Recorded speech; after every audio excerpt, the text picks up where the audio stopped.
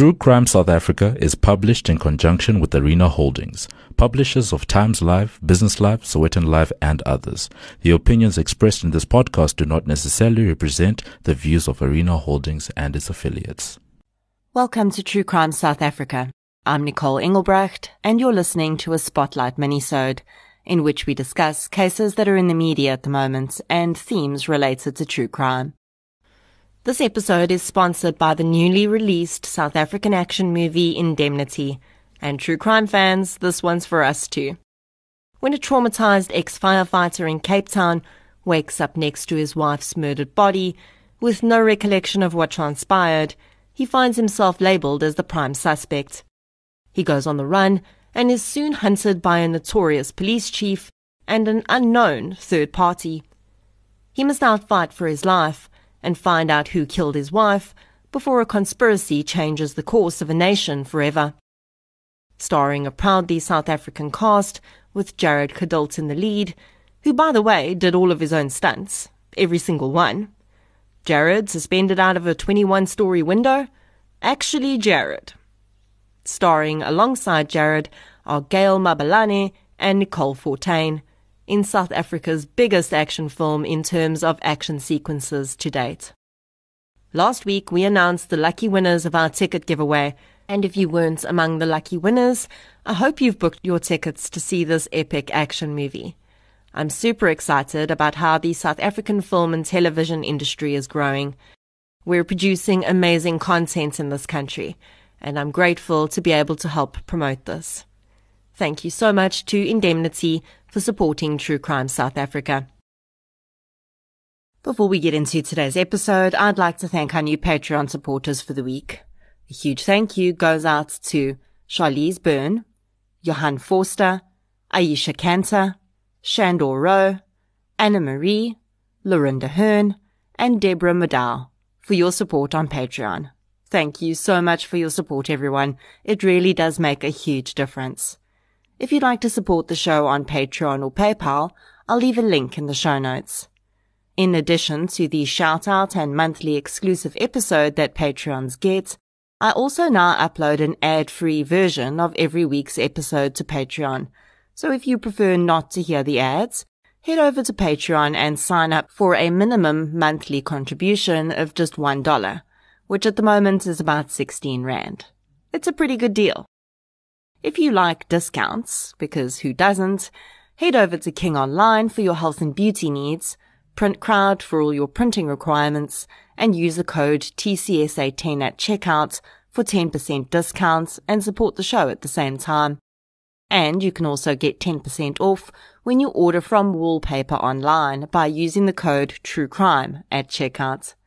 Other forms of support that make a huge difference include following the show on social media, inviting your friends, family, postman, hairdresser, and parole officer to listen, and leaving reviews on the podcast platform you use.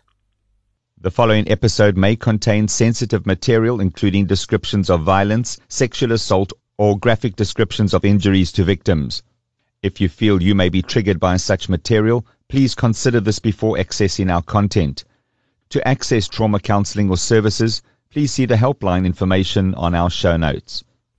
I haven't done a Spotlight minisode where I discuss cases that are in the media for a while, and there've certainly been some seriously strange and horrific cases since I last did so. The first case I want to chat about I've mentioned in a previous minisode, and that is the murder of Renee Jane. Renee's body was found in her holiday home in De Vierder Nature Reserve in Wolseley, Western Cape, in March last year.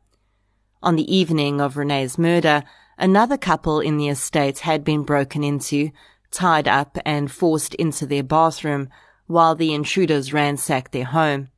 It's alleged that these same intruders then moved on to Renee's home, and she was killed during the robbery of her home. The alarm was raised when one of the first victims was able to escape from their bathroom window and alert security. When police arrived, they went door to door to each home to see if anyone else had been targeted, and when Renee did not answer the door, they made entrance and found her body. A post-mortem would later reveal that Renee had been assaulted by her attackers and her cause of death had been suffocation. This week, members of the Western Cape's organised crime unit made an arrest of 2 suspects in this case. The 21-year-old and 23-year-old suspects have been charged with murder and aggravated robbery. It's been made known that forensic evidence gathered at the scene had aided in the identification of the 2 suspects, who will appear in court soon. Honestly, I was so impressed and happy for Renee's family when I heard this news. Stranger attacks are some of the most difficult crimes to solve, and home invasions like this very often do go unsolved, simply because if there's no way to identify a perpetrator and informants aren't talking, where do you even begin?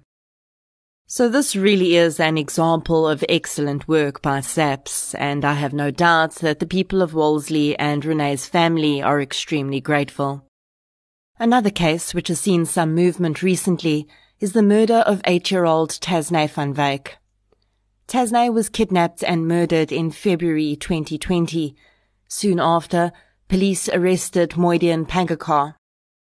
I first discussed this case in my minisode called The Parole Predicament, and then again in minisode number 20. The reason he came up in my discussion of parole is because the accused was out on parole when he's alleged to have committed this murder. In fact, it would emerge that Pangakar is a prolific career criminal and has been in and out of prison at least 12 times in his life. One of the most significant crimes he was found guilty of was the kidnapping and culpable homicide of his own 2-year-old son. He'd taken the boy from his mother's custody without legal permission and then proceeded to keep the child despite having no interest in caring for him, and neglected and abused the boy to such an extent that he died. Pangakar was initially charged with murder in that case, but because the man had been on a drug binge when the boy died of neglect, he was found guilty of a lesser crime. He served time for that crime and was released on parole. Since his arrest for Tasnay's murder, many more victims of this man have come forward, including some of his own family members who've accused him of rape.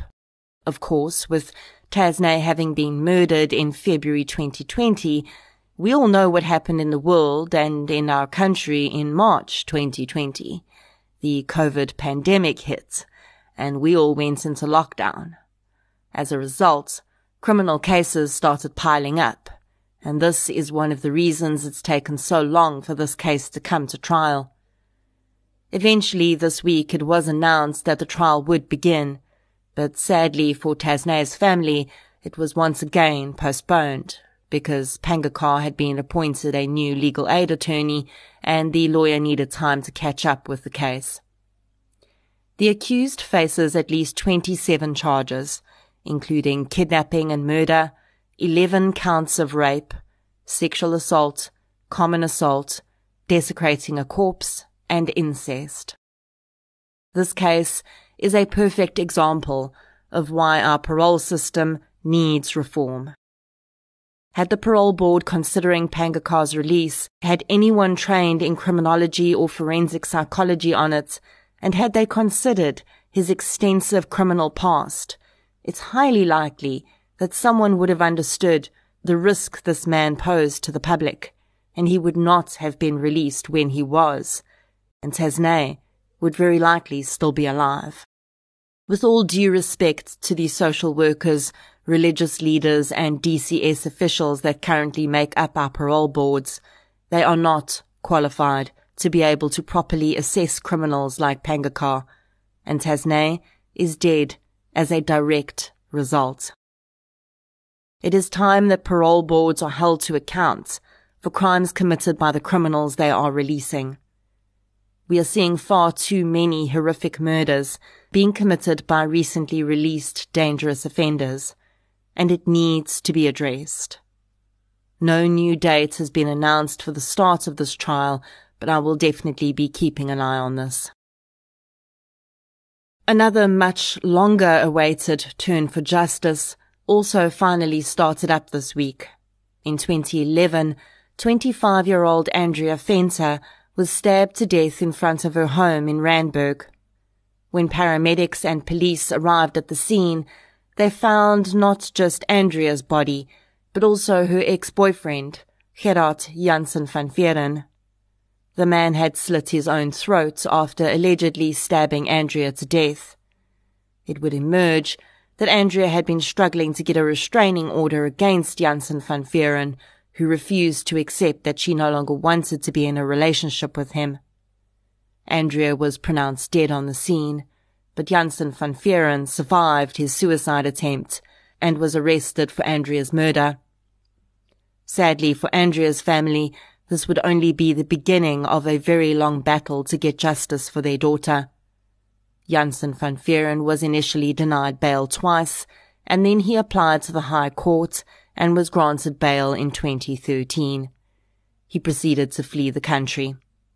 It would be 7 years until the man would eventually be located in Brazil. He was expatriated back to South Africa, and now 11 years after Andrea was brutally murdered, the trial has eventually gotten underway. I cannot even begin to imagine what Andrea's family must have been through during this time. And again, decisions like the one taken by the High Court back in 2013 to release Janssen van Vieren on bail when they were presented with evidence that he was a significant flight risk and he had already attempted to take his life, must be called into question. That decision caused a family untold heartache and terror, not knowing where their child's alleged murderer was. But it also cost the country a fortune in costs to track down this man and bring him back from Brazil. I do understand that judges are only human and they are eventually going to make mistakes. But in this case, I cannot see how any judge could look at all the evidence presented before them, see that 2 previous judges had denied bail, and still allow it. I'll be keeping an eye on this trial, and as soon as it's concluded, I'll be covering the case as a full episode in memory of Andrea. A really horrific murder of a child that occurred in 2019 was also finalized and justice was attained in court this week. In 2019, 10-year-old Siphumelelo Mzimba went missing from her home in Pinetown. Her parents reported her missing, and that evening they received a ransom call from a woman who was unknown to them at the time. The woman said she'd kidnapped Siphumelelo and she demanded a 20,000 rand ransom for the safe return of the child. Police started an investigation immediately, and the following day, Zandile Nsela was arrested in Johannesburg. The arrest came after the woman had made more calls to the family, continuing to demand the ransom, and police had traced the phone calls. Police soon realized that Nsela was a neighbor of the Mzimba family. It would emerge that the woman lived in the same street and had known Siphumelelo. On the day of the child's disappearance, the woman had lured the young girl to her home. Although Nsela would initially claim that Siphumelelo had died by accident, it would be proven that the woman had always intended to kill her. The child's devastated parents would learn that by the time they received that first phone call on the day of their daughter's disappearance, she was already deceased. When Siphumelelo had arrived at Nsela's house, the woman had tied the girl up by placing a rope around her neck and attaching it to her feet, which she also bound. This had led to the girl dying of strangulation. Although Siphumelelo was already dead, her murderer had continued to attempt to extort money out of the Mzimba family. Then, horrifyingly, she'd removed some of the girl's body parts, which she intended to sell on the black market, before having a neighbor dig a grave and burying the girl's remains. She then fled to Johannesburg, where she continued to taunt the family by phone, and was then arrested. It would emerge during the trial that Nsela's intention had always been to kill Siphumelelo and sell her organs and body parts. The ransom ploy was just a way for her to try and make even more money out of her horrific crime. Recently, Nsela was found guilty of murder, kidnapping, attempted extortion, and violating the Health Act because she'd taken some of the child's body parts with her to Johannesburg. In mitigation, the woman's defense attorney attempted to claim that the court should have mercy on her because she committed the crime out of desperation because she had no source of income. Thankfully, the judge did not see this ridiculous plea as any mitigating factor, and he sentenced Nsela to life in prison, plus an additional 25 years for the other charges. The level of depravity in this case is just mind-blowing, and I'm very glad that this woman will be behind bars for a very long time.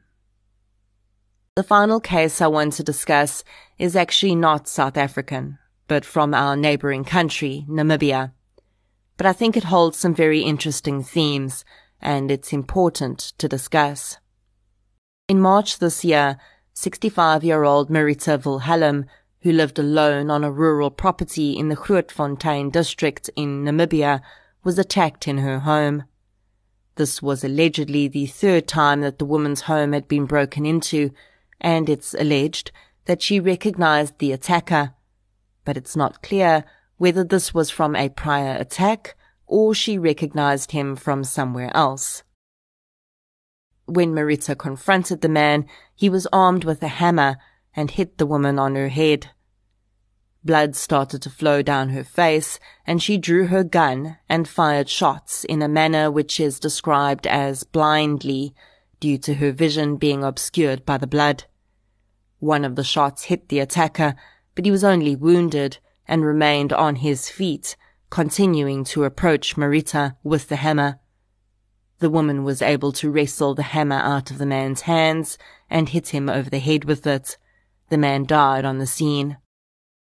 Marita was initially taken for medical attention, but in a shocking turn of events, almost as soon as she was released from hospital, she was arrested for murder.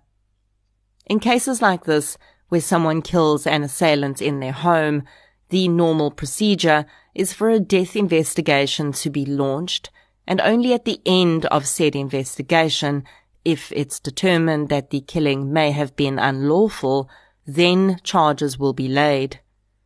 This is very important to understand, because journalists often get it wrong when they report on similar cases in South Africa. They'll refer to the investigation as a murder investigation, but it is not that. Any unnatural death requires a death investigation, and this is what should have happened in Marita's case. But for some reason, police seemed certain from the beginning that there was reason to suspect the killing was unlawful. The public, both in Namibia and South Africa, were up in arms when Marita was arrested, and even more so when she was initially denied bail. She was eventually granted bail just this week, and the commencement of her proceedings has been set for later in the month. While the immediate arrest is strange to me, with how the incident has been presented, I would personally prefer to hold back from forming an opinion until I hear what evidence the state actually has. I'm not for a minute saying that all is not necessarily what it seems, but I cannot see that police would intentionally and publicly victimize a 65-year-old woman who appears to have been defending herself without sufficient cause. So one would think they must have some evidence of this killing somehow being unlawful. Whether or not it will translate into a conviction, of course, remains to be seen. Before I head off, I'd like to introduce you to a podcast I've been enjoying recently. I recently starred in an audio drama on the Octoberpod platform, and you can head over there and listen to it. It's called Final Girls. Here's Edward with his promo for his podcast. I'm Edward October. There's only one way to serve a fine bourbon, poured neat and slowly savored. The retro horror stories served by Octoberpod are just as refined as an aged bourbon, but now there are two ways to enjoy them. Subscribe to Octoberpod Home Video on YouTube.